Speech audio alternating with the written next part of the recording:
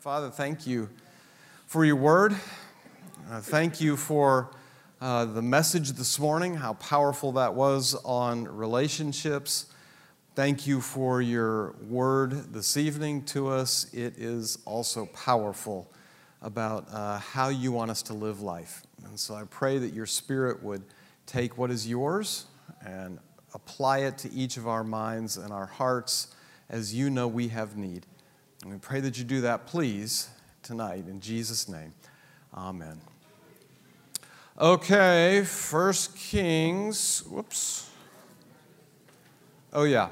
Okay, so have you ever had a day, so this is probably just me, have you ever had a day where I tend to, I get up early. I'm an early riser. And from the moment my feet hit the ground, my brain turns on. And so I like to do my quiet time in the morning.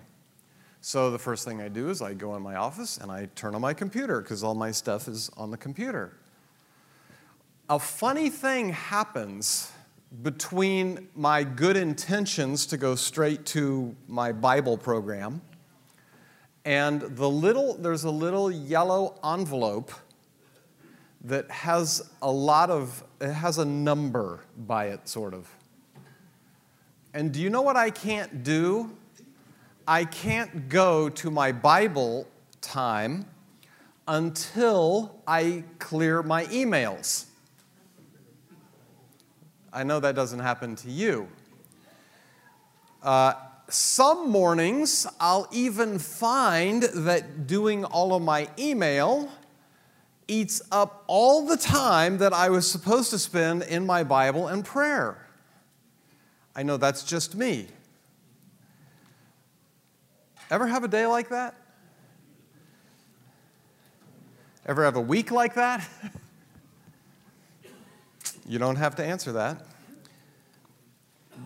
But you know from your own personal experience what busyness does to our sense of intimacy and our walk with the Lord.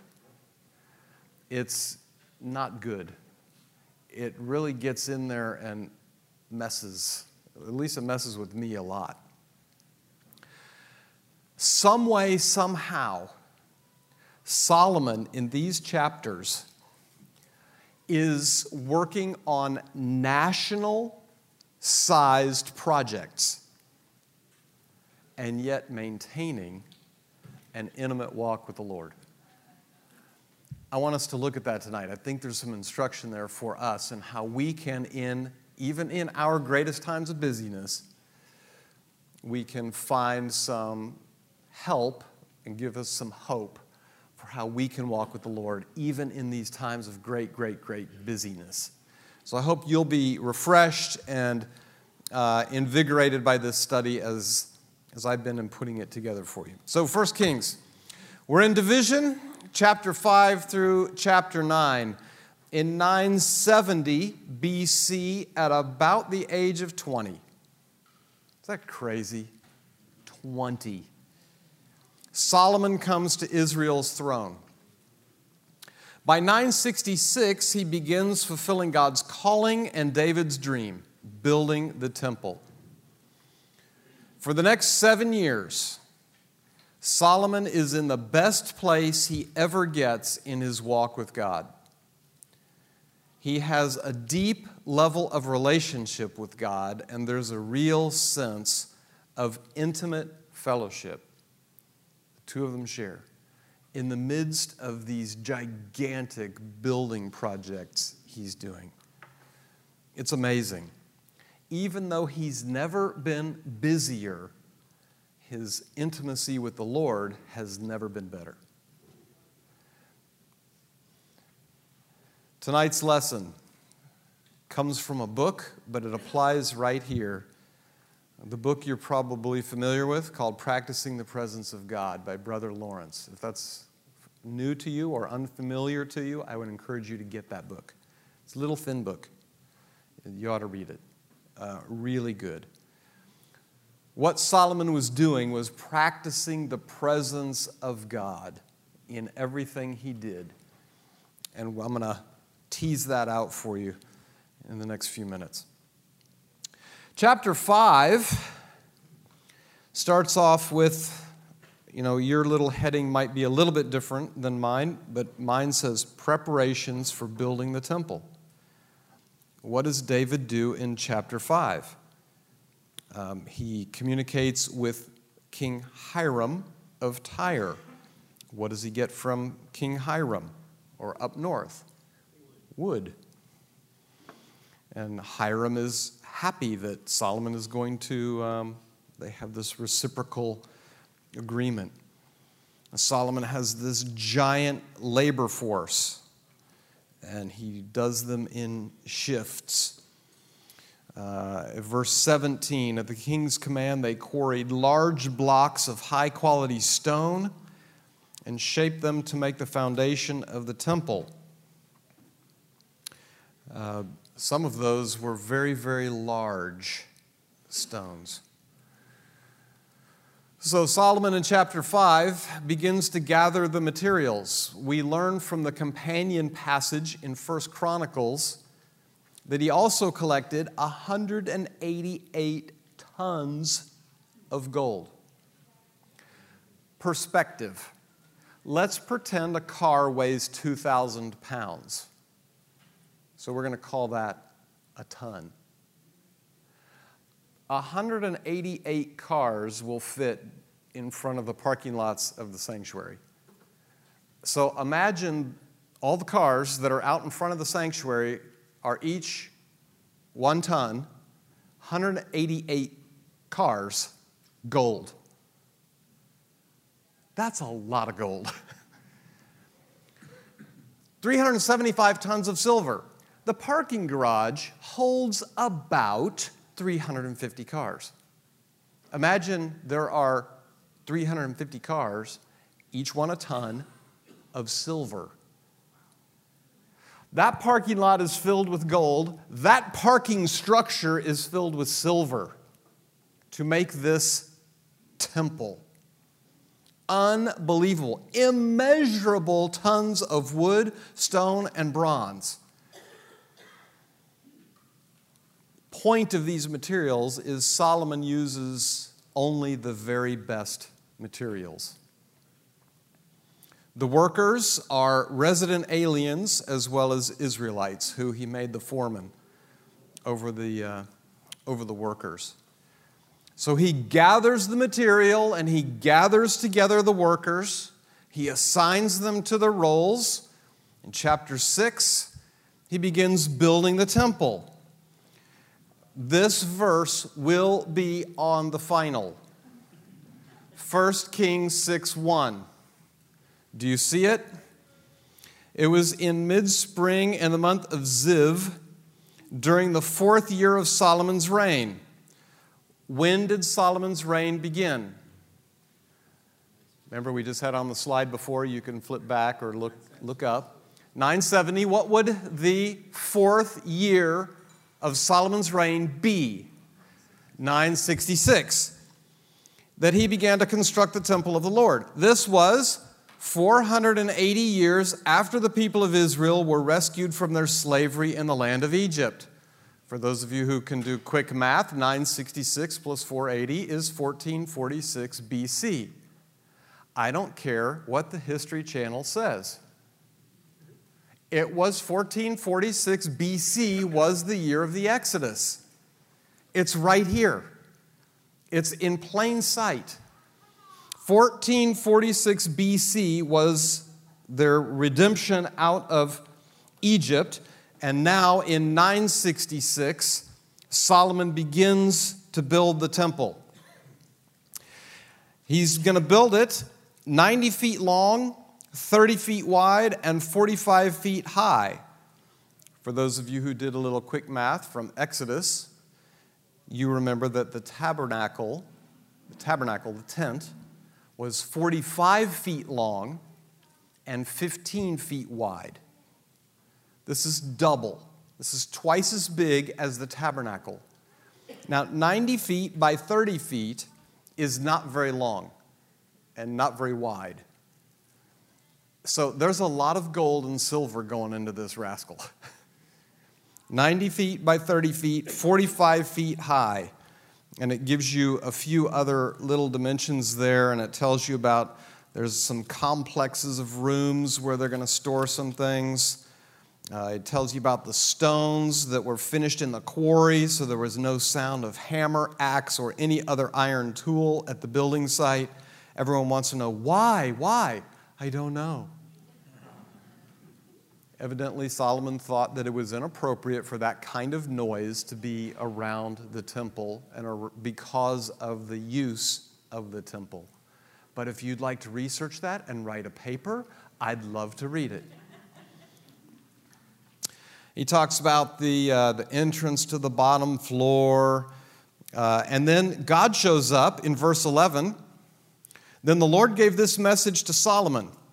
Concerning this temple you are building, if you keep all my decrees and regulations and obey all my commands, I will fulfill through you the promise I made to your father David. I will live among the Israelites and will never abandon my people Israel. And when was the last time God showed up to Solomon? Remember, to confirm. Remember, he had asked for wisdom. That was the first time God showed up. And then Solomon did some things, and then God showed up and said, good boy, keep going. Now he shows up here again. He's busy. He's in the midst of these giant building projects that took ultimately 20 years. 20 years to build the temple and his palace. At least his palace, probably complex. But the Lord shows up to encourage him again. So Solomon finished building the temple. The entire inside from floor to ceiling was paneled with wood. And then he's going to go ahead and cover that with gold. And it tells you about the size of it. Laurie, I think, gave you a picture. It's an artist's rendition.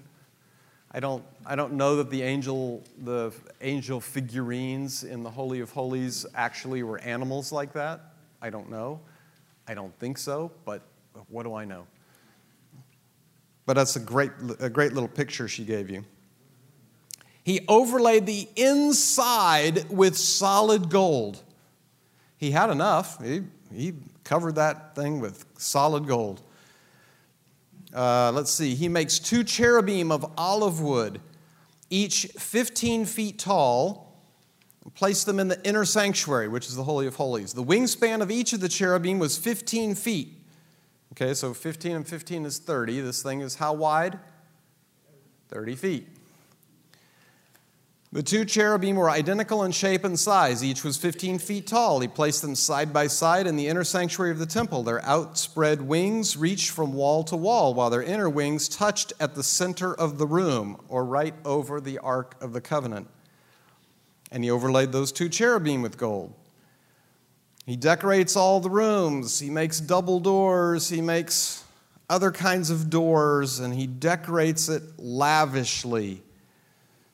The foundation, verse 37, the foundation of the Lord's temple was laid in mid-spring in the month of Ziv during the 4th year of Solomon's reign. The entire building was completed in every detail by mid-autumn in the month of Bul during the 11th year. So it took 7 years to build the temple. Solomon builds a palace for himself. It took 13 years. One of the reasons it took 13 years was because it was much larger than the temple. And so we see all the things he's doing. He's got the palace of the forest of Lebanon, and then he's got the hall of pillars, and then he's got the hall of justice where his throne room was. And he talks about in verse 9 through 12 giant blocks, some 15 feet long, some 12 feet long were used for building this thing. He goes on in chapter 7, and he talks about all the bronze work that was done by Huram. And it must have been fabulous to see these things, all the stuff that he made. He goes on and he makes water basins and decorations, and there's a list at the end of chapter 7 of all these things that he makes. So the end of chapter 7, so King Solomon finished all his work on the temple of the Lord. Then he brought all the gifts his father David had dedicated, the silver, the gold, the various articles, and he stored them in the treasuries of the Lord's temple. So in 6 and 7, he's building the temple itself. It's twice the size of the tabernacle, otherwise it's identical in proportion. The Holy of Holies in the tabernacle was 15, 15, 15. In the temple, it's 30, 30, 30. Interesting. Wonder why each of the three directions is the same. I don't know.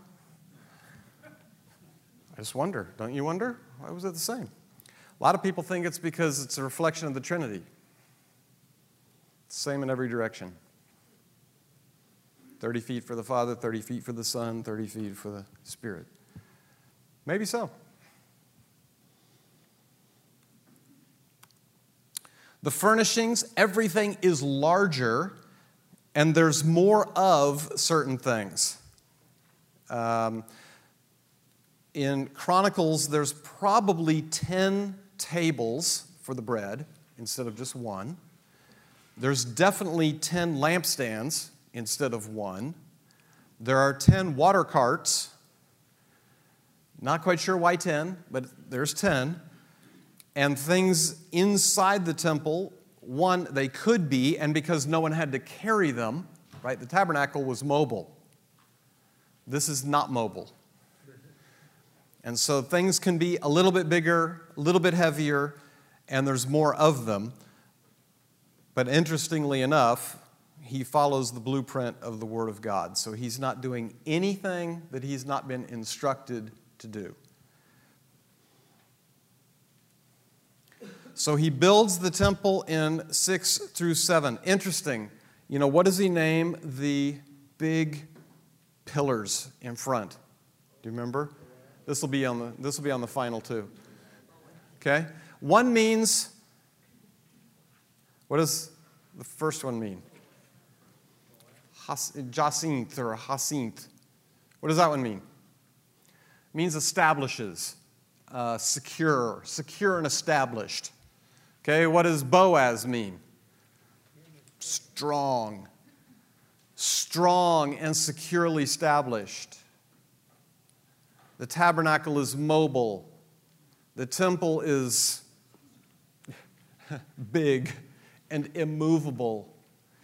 And I am establishing it securely with my strength in your country. So the Lord is communicating to them, I'm establishing you securely and strongly in this country. That's the point of the temple. I mean, the point of the temple is to worship God, but he's giving them a message with the temple about how strong and securely established they are in this place. Conditioned on only one thing: obedience.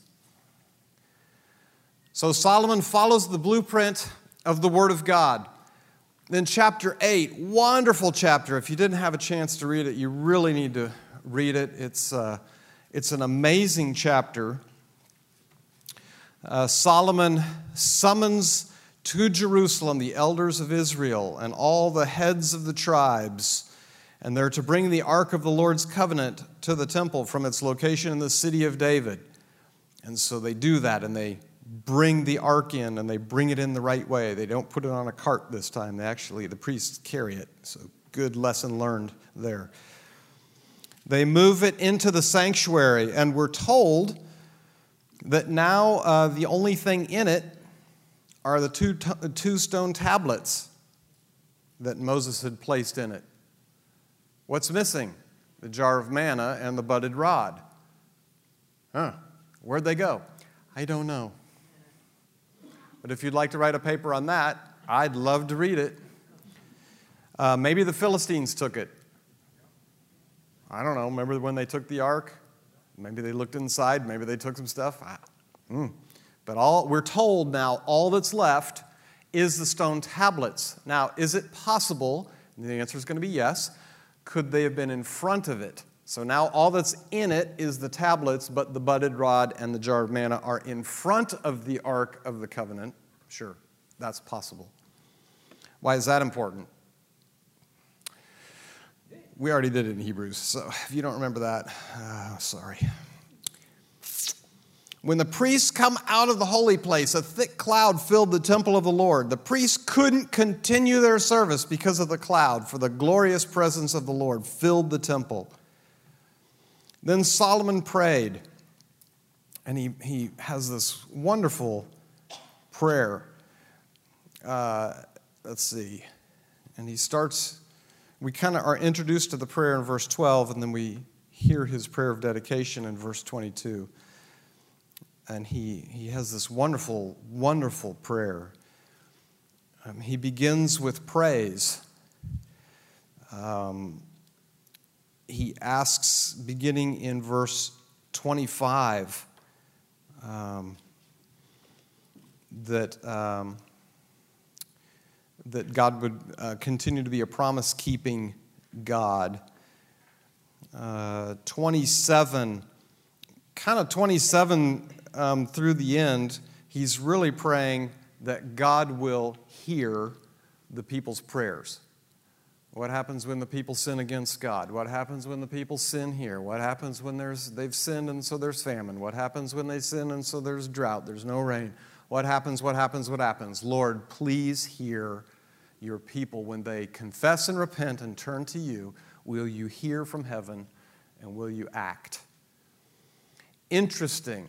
He says, let's see, where is that? In 44, if your people go out where you send them to fight their enemies, and if they pray to the Lord by turning toward this city you have chosen and toward this temple I have built to honor your name, then hear their prayers from heaven and uphold their cause. 2 prophets prayed toward this temple. Daniel is the second. Jonah is the first. Jonah looked toward the temple and prayed. Daniel looked toward the temple and prayed. So this was a thing. All because of Solomon. Solomon says, when your people look toward this structure, the one that represents your throne on earth, hear from heaven and take up their cause on their behalf. So he has this wonderful prayer. Let's see. Yeah, and that's how he wraps it up all the way through 53 as he's asking the Lord to forgive.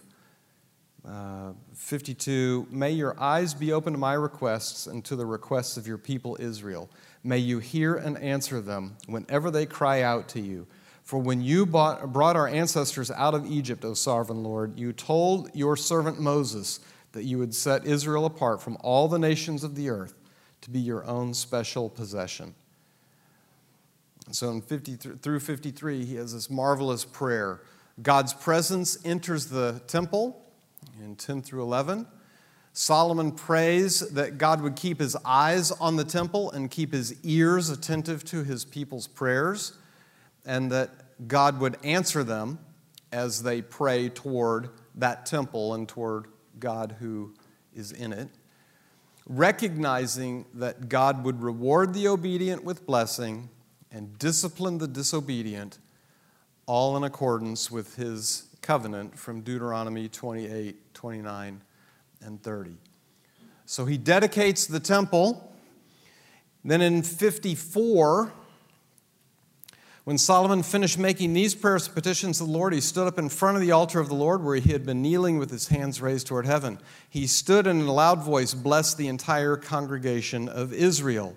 And so then he spends a few verses dedicating the people. So he's dedicated the temple. Now he's going to dedicate the people to God.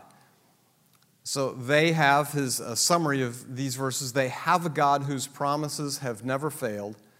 Solomon asks that they would have hearing hearts. Remember he said, let me have a hearing heart when he first talked to God? Remember that? He prays for them to have a hearing heart toward God and follow and obey the Lord. How does God answer? With fire, as he did with Moses 480 years earlier. 2 Chronicles 7, 1 through 3 has a great description of that. When Solomon finished praying, fire flashed down from heaven and burned up the burnt offerings and sacrifices, and the glorious presence of the Lord filled the temple. The priests could not enter the temple of the Lord because the glorious presence of the Lord filled it.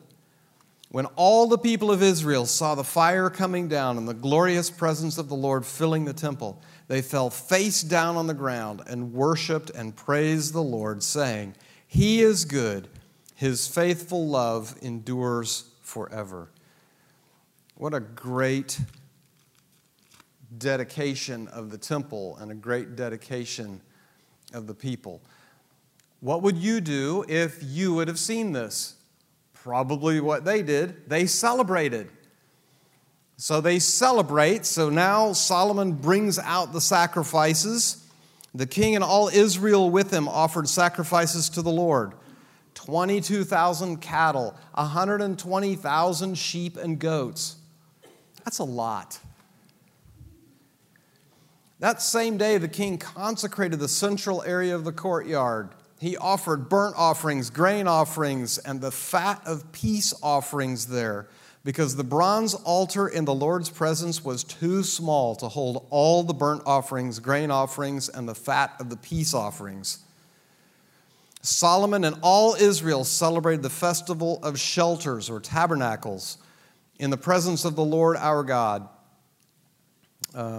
A large congregation has assembled. This thing goes on for 14 days. 7 days for the dedication of the altar and 7 days for the festival of shelters.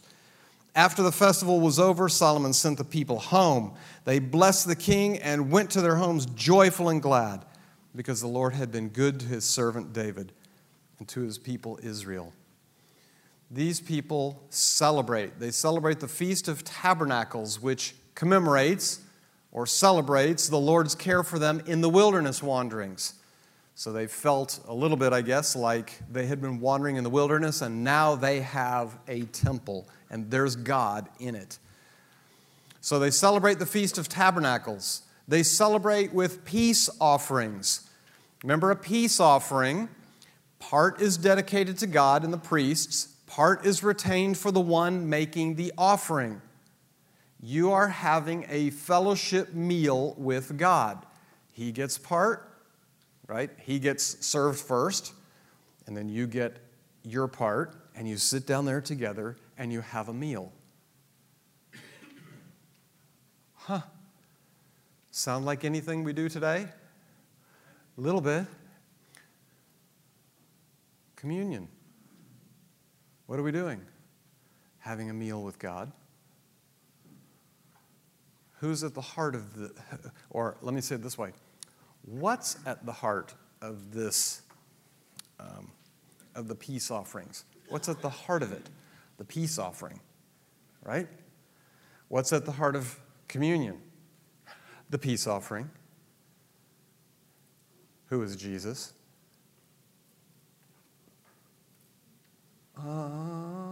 Okay. The peace offering. He is our peace, from Ephesians. He is our peace. He is the peace offering. We not only feed on Him, but He is our peace, and He is the peace offering on which we are feeding, because of what He did for us has brought peace between God and man. Whoa! Okay, gosh, that's great stuff. If you don't like that, Here's the point of all these things. The Lord is appropriately at the center of His nations and His people's hearts. The Lord is at the center of Solomon's heart, and the Lord is at the center of His people's hearts right now. God's going to have one more thing to say to Solomon here. So Solomon finished building the temple of the Lord as well as the royal palace. He completed everything he had planned to do. Then the Lord appeared to Solomon a second time as he had done before at Gibeon. The Lord said to him, I have heard your prayer and your petition. I have set this temple apart to be holy. This place you have built where my name will be honored forever. I will always watch over it, for it is dear to my heart. Is that amazing? What does God say right there? This thing you've done is dear to my heart. As for you, if you will follow me with integrity and godliness, as David your father did, obeying all my commands, decrees, and regulations, then I will establish the throne of your dynasty over Israel forever. For I made this promise to your father David. One of your descendants will always sit on the throne of Israel. But if you or your descendants abandon me and disobey the commands and decrees I have given you, and if you serve and worship other gods, then I will uproot Israel from this land that I have given them. I will reject this temple that I have made holy to honor my name. I will make Israel an object of mockery and ridicule among the nations. And though this temple is impressive now, all who pass by will be appalled and will shake their heads in amazement. They will ask, why did the Lord do such terrible things to this land and to this temple? And the answer will be, because his people abandoned the Lord their God, who brought their ancestors out of Egypt, and they worshiped other gods instead and bowed down to them. That is why the Lord has brought all these disasters on them. So God shows up one last time to speak with Solomon about the temple, and he says to him, I will continue to be with you. That's his promise. You, Solomon, dedicate yourself to me. Walk in my presence every day. Solomon, obedience matters. But remember, what will happen if you don't? And so God gives him a warning. So he makes him a promise, and he says, here's what I expect of you, and here's what will happen if you don't. God lays it out there for him very plainly and very clearly.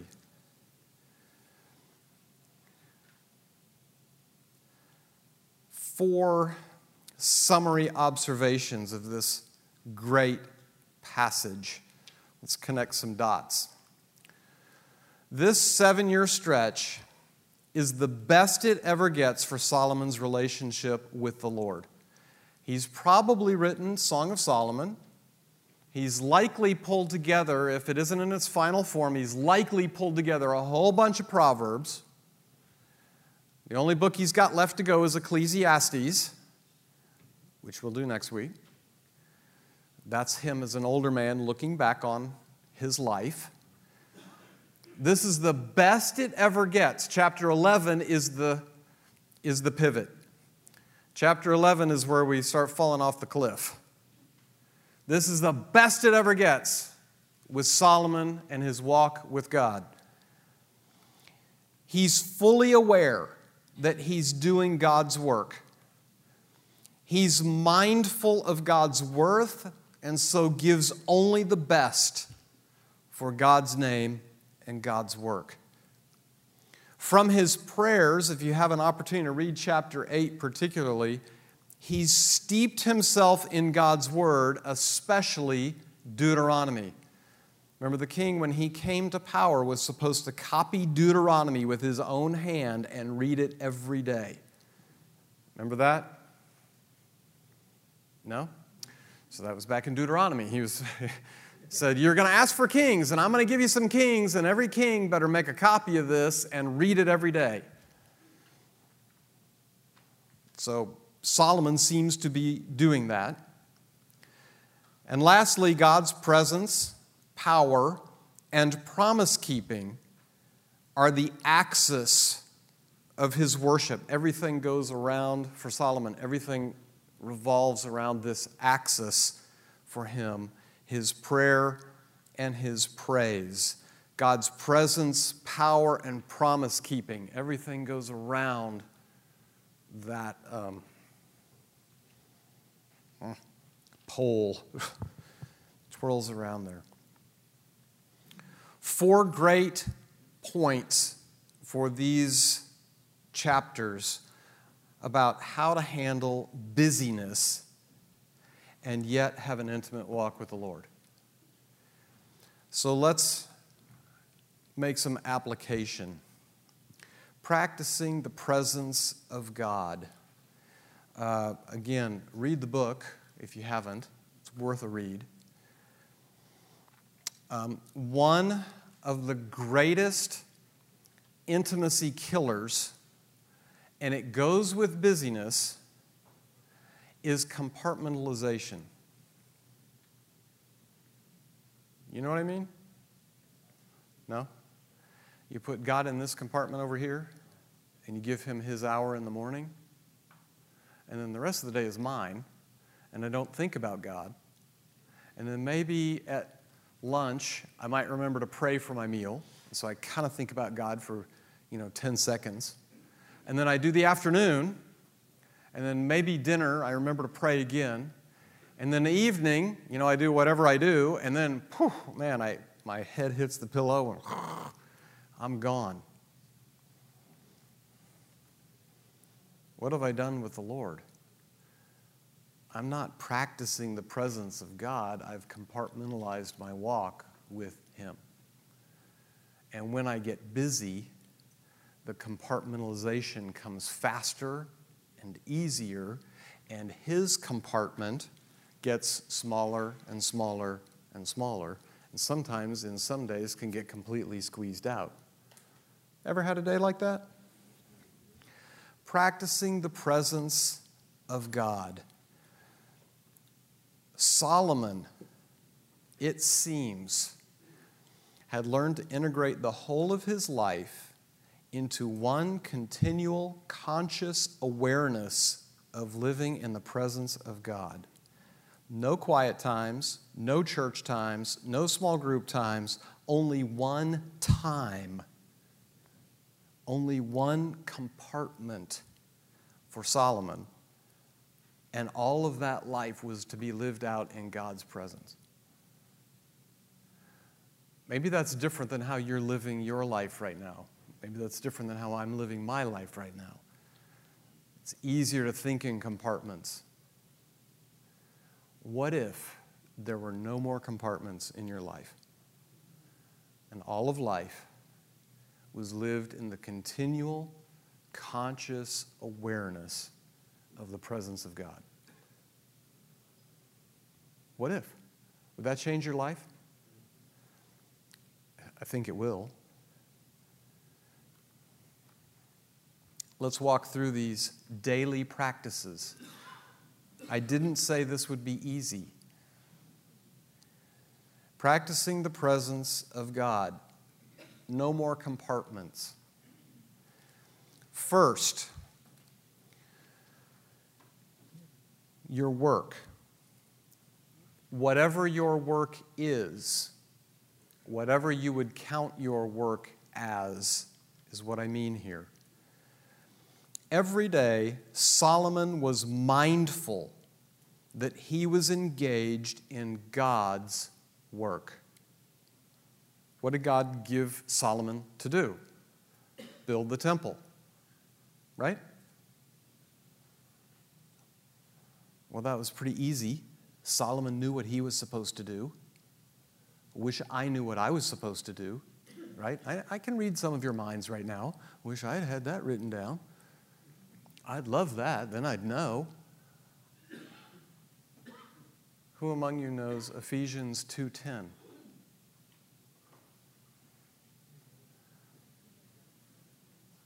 We are God's workmanship, created in Christ Jesus to do good works, which God prepared beforehand for us, that we might walk in them. What? Is God present in your life every moment of every day? Whether you are consciously aware of that or not, is that a true statement? Okay. Has God given you and me some things to do, prepared before the foundations of the world for us to do? Yes. Maybe it's not building a temple. But whatever you're doing that day is your work from God. Do you get up and say, today, this day, the work that I am given to do, this is God's work, and I am going to do it consciously aware of the fact that this is His work I'm doing today. I don't care what that work is. I'm doing God's work today. You ever thought about that? Wherever you're driving, I don't know, some of you maybe you're driving kids to whatever, school, or what's the sport going on right now? Baseball, I guess, maybe? Driving your kids there, and you go, "Grr." That's your work. Dads, you're doing other things. You're meeting people. I don't know what all you're doing. But whatever you're doing that day, that is your work from God. Solomon was mindful that he was engaged in God's work. What do I mean by mindful? Solomon seemed to have a conscious awareness that he was doing what he was doing for God. What happens when I start to compartmentalize things? This part of my life is for God, and this part of my life, it kind of lived under God, right? But I'm doing it. What if there's no more compartments? What if everything you do during a day is your work that day from God? What if? Would it change how you view your day? Solomon seems to be mindful that he was engaged in God's work. Ephesians 2, 8 through 10, we were redeemed to serve God. We need to be sensitive and responsive to the Spirit's leading. Some of you say, well, I don't know if I'm doing God's work or not. I just want you to make an assumption. When you get up tomorrow morning, whatever is in your day, whatever you encounter, is God's work for you for Monday. It's going to change your life. Some of you say, well, I just don't know. I don't know that I've ever heard from God, and I don't know. Remember, the Spirit can be grieved. There are times when we do things that He doesn't want us to do, and that grieves Him. Now, that's going to be sin. So don't say, well, maybe I've done that. Maybe that's why you don't hear from God. No, I'm going to assume you're not walking in habitual rebellion against God tomorrow. Another assumption I'm going to make. You genuinely want to know what God has for you.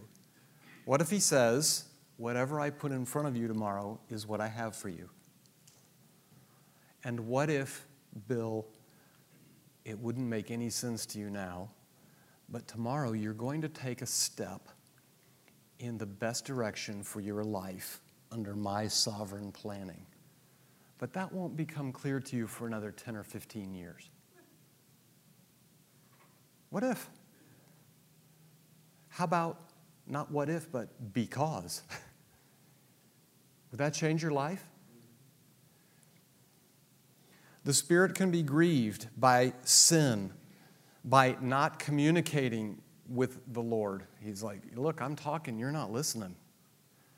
Oh, right, sorry, I want to listen. The Spirit can be quenched. These things are real things. If you are concerned that that might be true of you, talk to God about that. I can't do anything about it. It's not my spirit. It's God's Spirit. Talk to Him. Say, gosh, Dad, I think I might have done this. I confess it. I don't want that to be true of me. What's your Heavenly Father going to do? We've talked about this before. Does he stand here and go, nice try, Bill. I don't believe you. Let me see it. Put it in action for about 2 weeks, then I'll believe you. That's what we think. What does this Heavenly Father do? Bill, I love that. Come on. Let's get going. I got some great things planned for you today. But don't ask me about the future. I'm going to hold that to myself. I'm not going to share the future with you. Just need you to be with me today. Be present today. Is that hard? To be present today? We were redeemed to serve God. We need to be sensitive and responsive to His Spirit's leading. We need to remind ourselves each day that we're engaged in God's work. What is God more concerned with in these chapters? You heard me as I read it, but I went real fast and I didn't connect any dots along the way for you. What is Solomon more concerned with, kind of, right now? Building the temple. What is God more concerned with right now? Solomon, I want your heart and I want you to obey me. This thing over here, okay? Solomon, great, love it. It's near and dear to my heart. Solomon, let's talk about how you're going to walk with me. We always get caught up in do, what I have to do for God. I have to build something. I have to make some great contribution. What if your great contribution is in your relationship with the Lord and with people? As I understand it, there's only two things that last. One is the Word of God. The second is people. Sometimes we're caught up in the wrong things. What can I do for God? And He says, just be with me. Be with me. That's more important to me anyway. Be with me, and I'll lead you. Just be. We get caught up in being human doings instead of human beings. We need to remind ourselves each day that we are engaged in God's work. Practice number 2. Every day, Solomon was mindful of God's worth and so gave only his best for His name and His work. The New Testament, God through Paul tells us that we can build with wood, hay, or stubble, or with gold, silver, and jewels. In light of God giving His best for us in Jesus Christ, doesn't He deserve our best today in time, talent, and treasure? We need to remind ourselves each day that God deserves our best today. Not tomorrow, today. With all of the stuff that's heaped on you any given day. Guess who knows what's heaped on you every day? Does God know this? Say it louder. Yes, He does. Is He going, oh my gosh, Bill, I'm so surprised. I'm so sorry. I turned my back only for a minute and whoosh. No. God knows exactly what each day is like for you.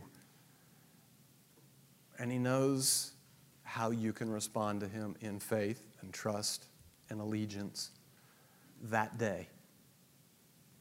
We need to remind ourselves each day that God deserves our best today. Daily practice number 3 has to do with the Word of God. Solomon's work, and especially his prayers, revealed a deep knowledge of God and His Word. Here's just logic. We can't be mindful or consciously aware of what or who we don't know. The Word of God is our spiritual food. The sermon notes, as one example, are a great resource. What lasts is the size and quality of our relationship with the Lord, not the size and quality of what we build for His name.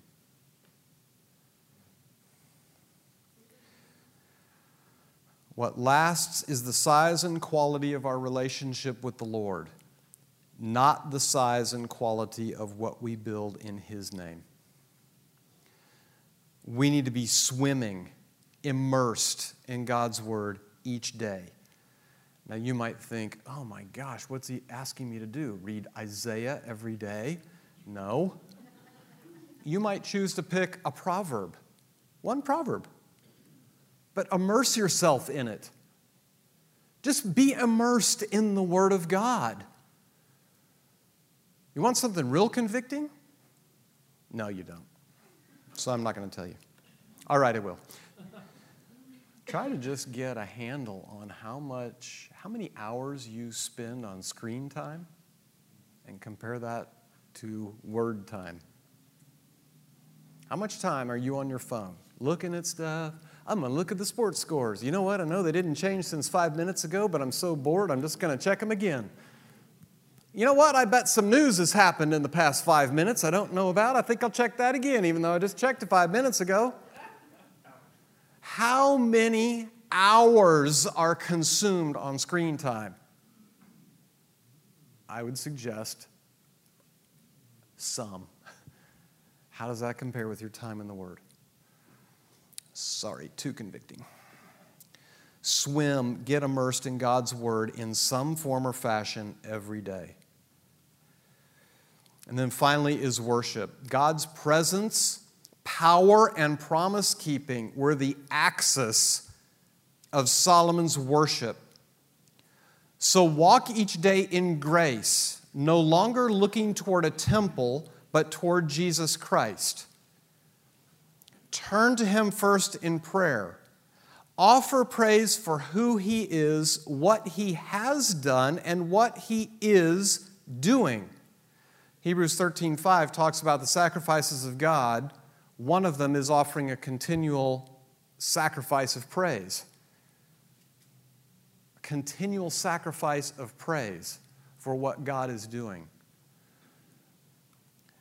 We need to have our lives revolve each day around praise of and prayer to God, which are the hallmarks of worship. Does it amaze you that God wants to hear your prayers? Does this amaze you? Read the Psalms. He bends down, He stoops down to listen to us when we talk to Him in prayer.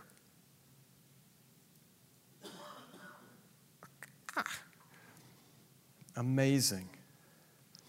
Drawing close in busy times. Each day walk in conscious awareness that you're engaged in and ready, willing, and available to do God's work. His work may be simply a relationship that day. His work for you that day, tomorrow, may be that to be an encourager in somebody's life in the midst of a time when you could use some encouragement. But you're going to look to others and you're going to try to encourage them. Maybe it's just listening to somebody when you wish someone would listen to you. You're just going to put them first. And you're going to be, in a sense, God to them. In the same way that God encourages us, we would encourage others. Tomorrow, be engaged in, ready, willing, and available to do God's work. Each day, offer God your best because He's worth it. Determined to offer Him no leftovers. Don't be like me. Oh, I miss my quiet time in the morning. Okay, I'll pick it up at night. Okay. I'm laying in bed. Right? I don't get any more, dear Lord, I'm gone. Or I'll start praying, and the next thing I know is I wake up, and I go, wonder how far I got. Probably not very far. Each day offer God your best because He's worth it. Determined to offer Him no leftovers. Each day, saturate yourself in God's Word. And each day, keep God as the axis of your life and activities through an ongoing conversation of praise and prayer, which is the substance and essence of worship. Work, worth, word, worship. 4 W's, write them down. Work, worth, word, worship. Words written in red. Let me give you quickly from Practicing the Presence of God, was written by Brother Lawrence. He was born Nicholas Herman in 1611. Nicholas entered the priory as a lay brother, not having the education necessary to become a priest. He spent the rest of his life within the walls of this large monastic community, working in the kitchen for most of his life, and later as a cobbler. While assigned to the kitchen, working at the tedious tasks of cooking and cleaning, he developed the practice of living always in conscious awareness of God. He died in relative obscurity in 1691 at the age of 80. For 330 years, this man who died in obscurity, we have been reading his book. Can you imagine he's 80 and he thinks, what did I ever do for God? For 330 years, we've been blessed by what he wrote. You never know what God is doing with you and through you in others' lives. You never know. Here are some good thoughts that I got from him. To arrive at union with God, all one needs is a heart resolutely determined to apply itself to nothing but Him. Do nothing but for His sake and to love Him only. We just need to recognize God as intimately present with us and address ourselves to Him every moment. There's the key. Part of this communion with God is praising, adoring, and loving Him incessantly for His infinite goodness and perfection. When he had prayerfully filled his mind with an attitude of great devotion of that infinite being, he went to his work in the monastery kitchen as a cook. As he's washing the dishes, he's praising God for His beauty, His perfection, His goodness. If he could do that in the kitchen in the 1600s, can we do that now in whatever we're doing? Last couple of thoughts. We are to keep the soul's gaze fixed on God in faith, calmly, humbly, and lovingly, without allowing the appearance of anxious thoughts and emotions. Make it your practice before beginning any task to look to God, even if it's just for a moment. Let me suggest some simple words that those who begin this practice can use privately. Use prayers such as, "My God, I am wholly yours. O God of love, I love you with all my heart. Lord, make my heart even as yours." And then he says, use other similar words as you feel moved. Can you practice the presence of God? It's not going to happen tomorrow. This has to become a new practice for you, one you're going to have to work at. We're all working at it. But it'll change our lives because God is intimately familiar and intimately present with us at every moment. All we have to do is resolutely fix our mind. He is right here. And I want to speak with His wisdom. I want to work with His energy. And I want to do this because He's right here with me. Great thoughts. Practicing the presence of God. Solomon had it down in this section of Scripture. For next week, read Ecclesiastes. If you've been with us before, you'll hear again, I don't think Ecclesiastes is a downer of a book. Oh, hopefully that's intriguing to you. Come next week and I'll try to explain that, how I see it. Father, thank you for your word. Thank you more than that for your presence. It is amazing to us that you would want to be present with us, that you would want to hear our prayers, that you would want us to look to you and to be guided by you and to be completely dependent on you and to adore you.